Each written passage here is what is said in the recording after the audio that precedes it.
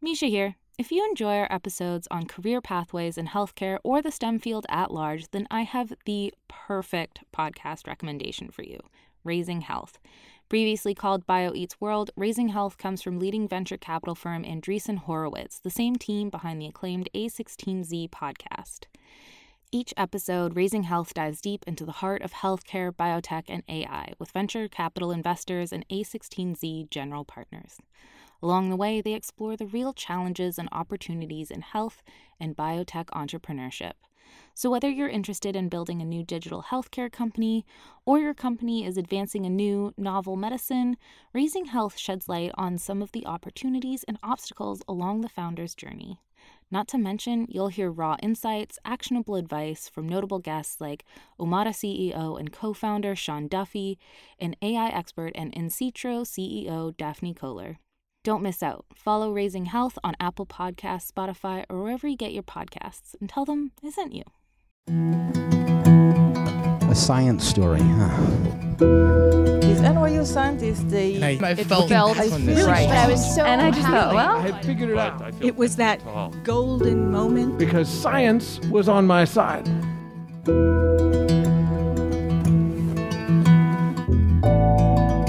Hi guys, welcome to the Story Collider, where we bring you true personal stories about science.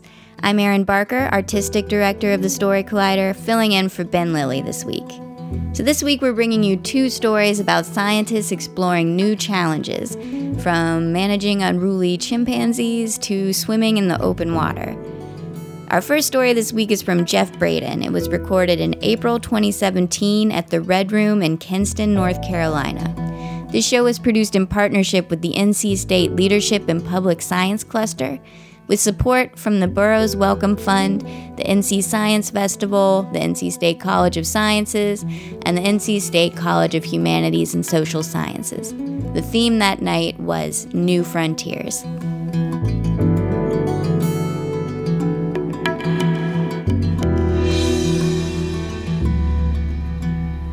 So in spring of 1977, I was a student teacher, and I had just sent my first and second graders out of the classroom to go get on those yellow buses when, over the intercom at Mabel C. O'Donnell Elementary School, I hear, Mr. Braden, you have a long-distance phone call.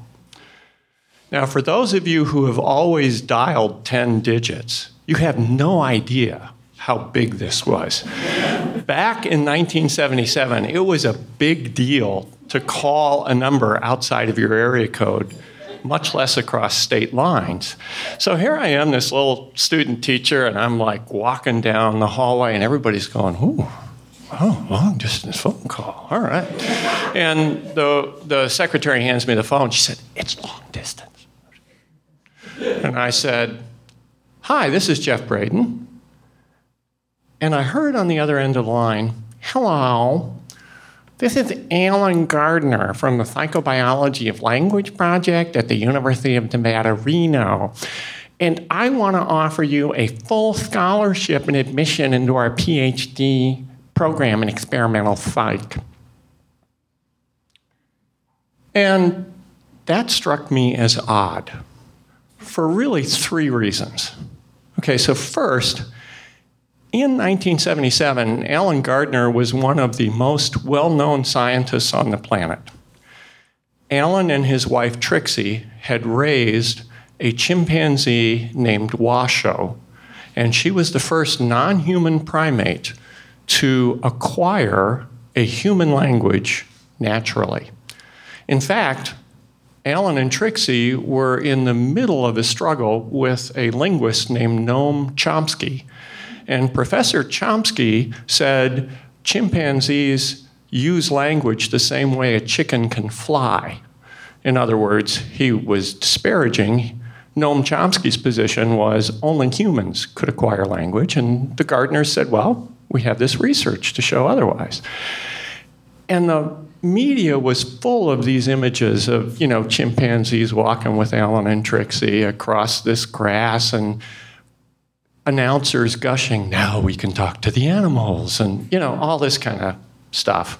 So I thought it was pretty unlikely that one of the most famous scientists on the planet would be calling me. There was a second reason why I thought it was unlikely. I had never applied to the University of Nevada, Reno. I had never contacted them. I hadn't even looked at graduate school. My game plan was to get married that summer and start my career as an elementary school teacher in rural Wisconsin. So I thought it was pretty unusual to have a world-famous scientist call me out of the blue. I've never talked to him, never contacted him, and offer me a full ride to get my PhD. But the third reason that really convinced me it wasn't Alan Gardner was that voice. I mean, really? We didn't have a word for it back then, but I was convinced that one of my friends was punking me, because that's the kind of friends I have. So I said what I think only any logical person would say, and I said, yeah, who the fuck is this really? And there was a pause, and then I heard, this is Alan Gardner from the Psychobiology of Language Project at the University of Nevada, and I'm like, no. Well, you probably can guess I wouldn't be standing here today if it wasn't Alan Gardner from the University of Nevada, Reno, offering me a full ride to get my PhD in experimental psych. And how he got to me is kind of an interesting question, which I will say I will get to directly, which in the South means I'll get there eventually. But within 2 months, my wife Jill and I had filled up every possession we had, stuffed it into a 2-door Dodge Colt, and we were driving across country to Reno, Nevada. Now, I don't know how many of you have actually met a chimpanzee face-to-face. I have. I've also met a lowland gorilla, but it's pretty interesting. It's kind of freaky, actually. And I started at the Psychobiology of Language Project with a chimpanzee named Moja. She was 4-year-old female. She was about 95 pounds, had arms about as long as my legs, and I can show you the exact size of her mouth. It's this moon-shaped scar that I carry right here. And the whole point of Alan and Trixie's research was to raise Moja and 2 other chimps, Dar and Tatu, in a language-rich environment, which pretty much was middle-class children's existence. So they had their own jackets, they had bathrobes, and all this other stuff. And the idea was you tried to make every possible event a language-mediated event. And sure enough, they signed. They said things like play chase. They said things like want, eat, run, bird, all kinds of things. And we worked with them, but as Noam Chomsky frequently pointed out, their signing tended to be pretty concrete, naming things, action, eating, going to the bathroom, whatever it might be. And so a couple of us decided, we really need to expand this. We really need to try and help Moja develop more abstract language. And we thought it would be useful to teach her how to express annoyance at someone else's actions. And so every time she did something that annoyed us, like she ripped the toilet off its moorings and we had water spraying everywhere, she'd do things, bite me, other kinds of things, we'd go like this, which is to express annoyance at another person's actions. And for the people who might be listening to this, I just extended my middle finger. And so we worked a lot with her, and we did this. Well, a couple of weeks after we started this, Alan had Dar, and one of my other colleagues had Tatu, and I had Moja, and we took them outside when they were playing and running around. And the downside of raising chimpanzees like children is if they want to run away, you can't catch them. They'll go right up on a roof and forget about it. And so Moja decided she was going to take off, and she went up on the big roof of the big house. And there's something really paradoxical about chimpanzees. To get them to come back to you, you scare them. When they are frightened, they seek physical contact with the dominant person in the group. And so Moshe took off, Alan looked up, and he goes, okay. And he picks up this rock, and he goes, ooh, ooh, ooh, and he throws the rock. Not at Moshe, but near Moshe, so that the sound would scare her, and she would come running back, and Moshe went like this. Now, the other guy and I are falling on the ground laughing. And Alan goes, what did she say? What did she sign? What did she sign? Because a chimpanzee actually doesn't do this. They don't have opposable thumbs. It's more like this, you know. And so we were just dying laughter. Now, this is science. We couldn't count that as the use of a word until it happened a second time in an appropriate context, independent of the first observation, and we never saw it again. So that event never made it into the annals of science. Well, I will tell you I didn't stay with the project very long. I left after about a year, but that project in many ways changed my outlook and changed my life. I learned a couple of things, really about not just chimpanzees, but about myself. I learned that I could pick up things about as quick, maybe even quicker, than some of the other grad students. I learned that learning about behavior was fascinating. I learned that I had the disposition to observe dispassionately and try and link the behavior I saw to theories of behavior and motivation. And so about 8 years later, I got my PhD from the University of California at Berkeley, one of those blue and gold schools. And I went on to a career where I either held tenure or a tenure line position at 4 different universities, worked with probably over 100 grad students along the way as a social scientist. So I did tell you that I would get to the point about how Ellen found me. And this is how it happened. I was teaching American Sign Language at my first alma mater, Beloit College, small liberal arts school in Wisconsin. And one of the fellow students in my class had applied to work on the project and listed a professor of psychology as his reference. Now, that professor of psychology and I knew each other because Beloit's small community in a very small town, but I never had him for a class. I never did any work with him. But when Alan contacted him, he said, well, the guy you're talking about is really good, but the guy you really ought to be talking to, is Jeff Braden. And Alan tracked me down at this elementary school in Illinois and made that call. That act of unrequested, unbidden kindness and advocacy on my behalf changed my life. So when people ask me, did working with chimpanzees prepare you for a career teaching undergraduate students? I say, yeah, not really, but it was invaluable preparation for my 2 terms on faculty senate.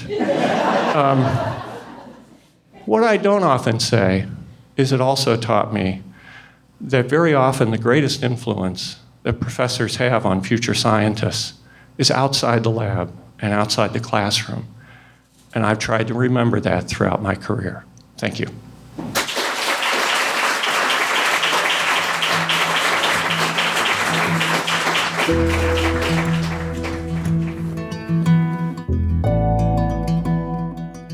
That was Jeff Braden. Jeff Braden is the Dean of the College of Humanities and Social Sciences and Professor of Psychology at NC State University. Prior to becoming dean, he was a professor and director of school psychology programs at NC State, University of Wisconsin-Madison, San Jose State University, and the University of Florida. Our second story today is from Latasha Wright. It was recorded in October 2016 at Union Hall in Brooklyn, New York. The theme that night was fear.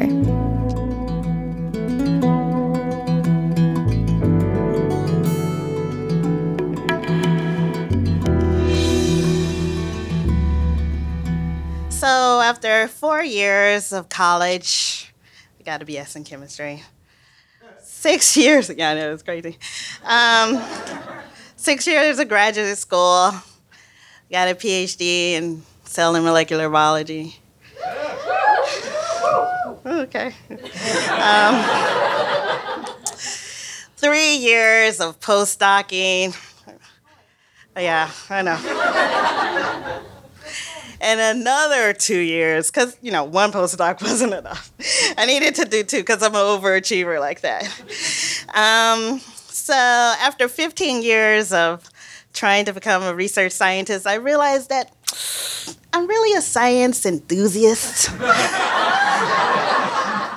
Not really. Yeah, I don't have what it takes, Those research scientists, they have to dig in, laser, this is the point in between the point in between the point. And I'm more like that dog and Up, global warming, what, huh? Photosynthesis, what? Yeah, I want to do that. Particle physics, I can do that. Yeah, I got that. Nah, that's not what it was. So I decided to use this great talent of mine and really parlay it into another career. And so I joined the BioBus because it's science outreach. And when I joined, it was an actual bus, and it looked like something out of the Partridge Family. It's got all kinds of colors on it, and little kids are in there hey, the hippies are coming. And I'm like, yeah, that's me, man. And I started wearing tie-dye, and, we were all in there and doing science, and I was a scientist with the kids, and kids are looking up to me, and I'm like, yeah, I'm a big deal, And so I started that, and we were doing it for a long time, and then, it was successful. Scientists who love science teaching kids. Yeah, that worked. And then we got a phone call one day. Okay, stay with me because it gets weird a little bit right now. So it's from the U.S. Forest Service. Yeah? And they're like, yeah, so could you guys consult with us and teach us how to do this in other countries with, other NGOs? And we're like, yeah, go to other countries. I got that, yeah. And so they, this woman's name was Natasha. She's super sweet, even shorter than me. And then Christina, they're from the Forest Service, so they showed up. And then they brought with them this man from Egypt. His name was Amr. And I don't know if you've ever met somebody, the first time you meet them, you're like, are you my daddy? Because he was just such a force of nature, and he was just so passionate and everything, and I was just like, I just want your approval. Yeah, let's not talk about that. And so then, after all of this work, he was like, yeah, you guys should come to Egypt and help us. And so they were getting a bio boat. Yeah, a yacht, guys, a yacht in Egypt. And I was like, yeah, I can help you, yeah. I can do that.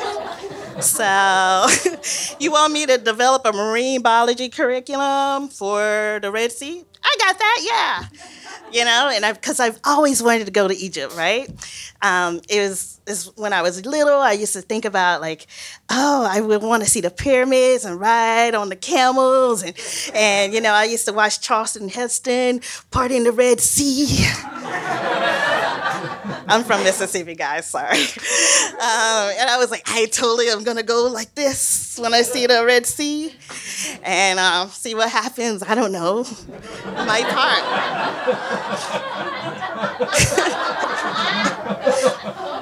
So we get there, and then I get into his office because, I really worked hard. I YouTubed, and I did all that science stuff, and I'm ready. I got my PowerPoint ready to tell him how wonderful I am and show him this curriculum. He's like, wait, hold on.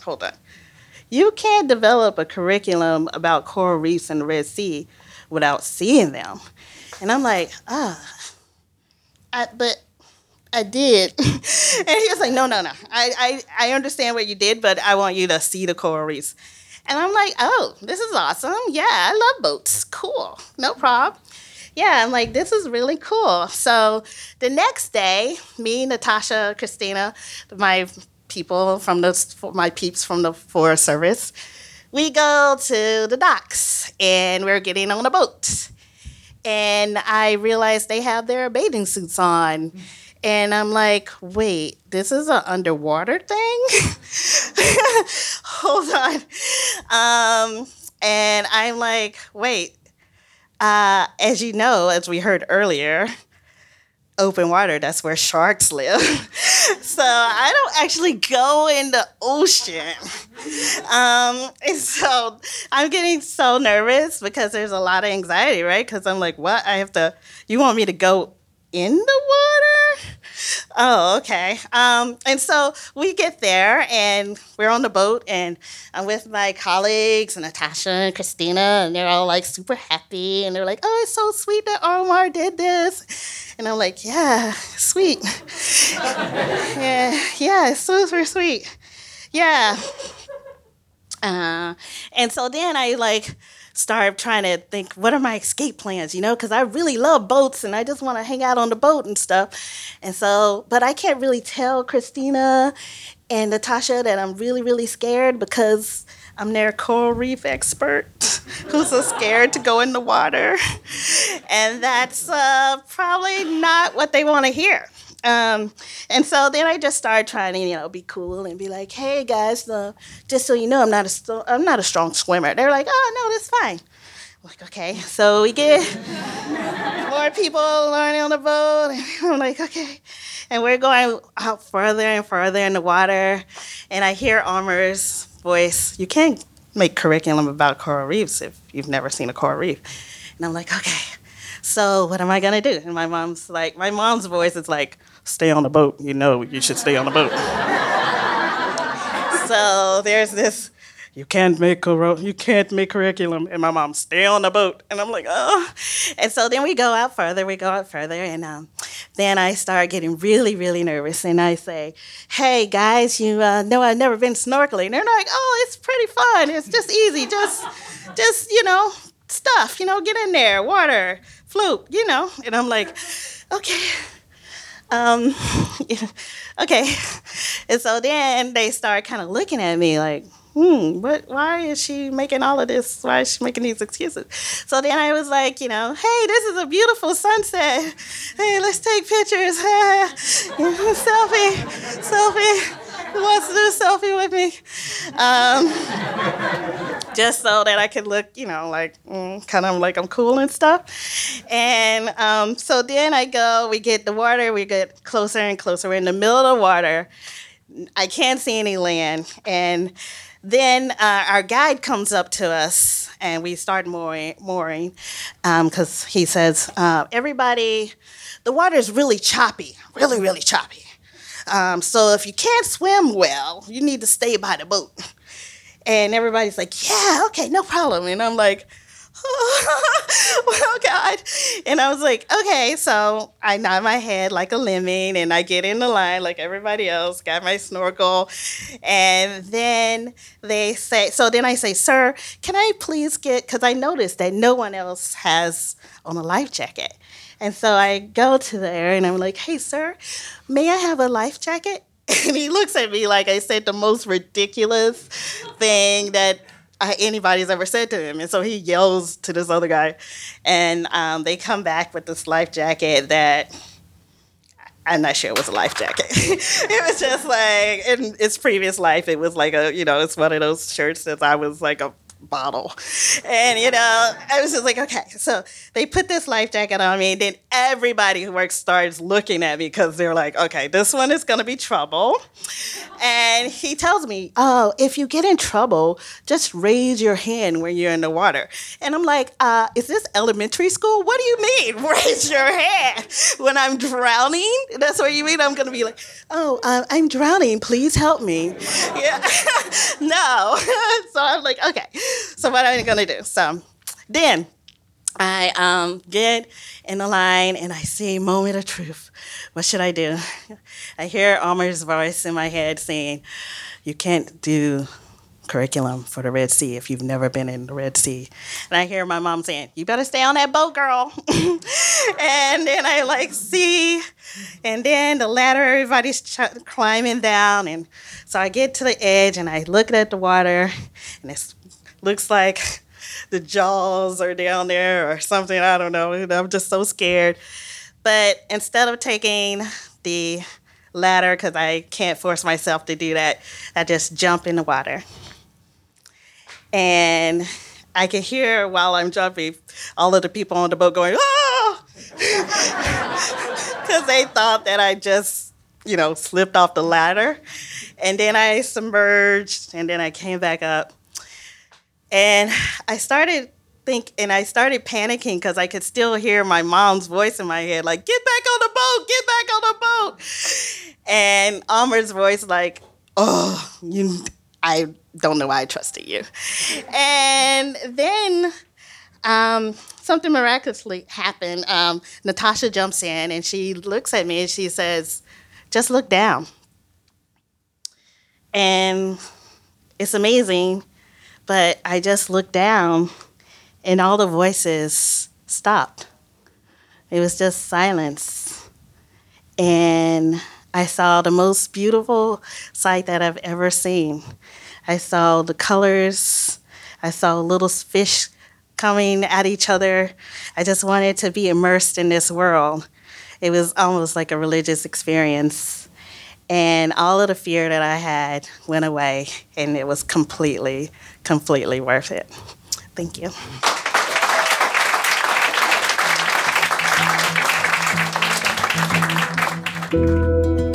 That was Latasha Wright. Latasha Wright received her PhD from NYU in cell and molecular biology and went on to continue her scientific training at Johns Hopkins University and Weill Cornell Medical Center.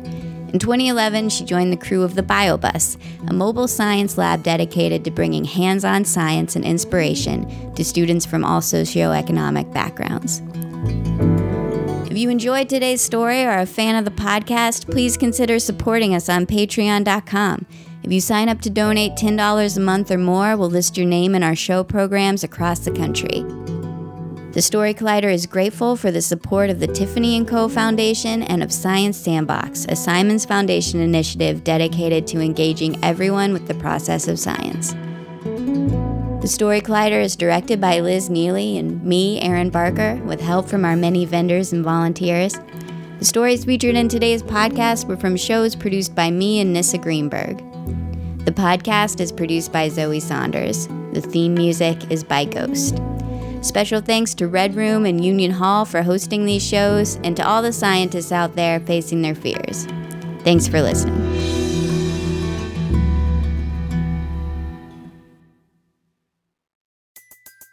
Everybody in your crew identifies as either Big Mac Burger, McNuggets, or McCrispy Sandwich. But you're the Filet-O-Fish Sandwich all day. That crispy fish, that savory tartar sauce, that melty cheese, that pillowy bun. Yeah, you get it. Every time. And if you love the Filet-O-Fish, right now you can catch two of the classics you love for just $6. Limited time only. Price and participation may vary. Cannot be combined with any other offer. Single item at regular price. Ba-da-ba-ba-ba.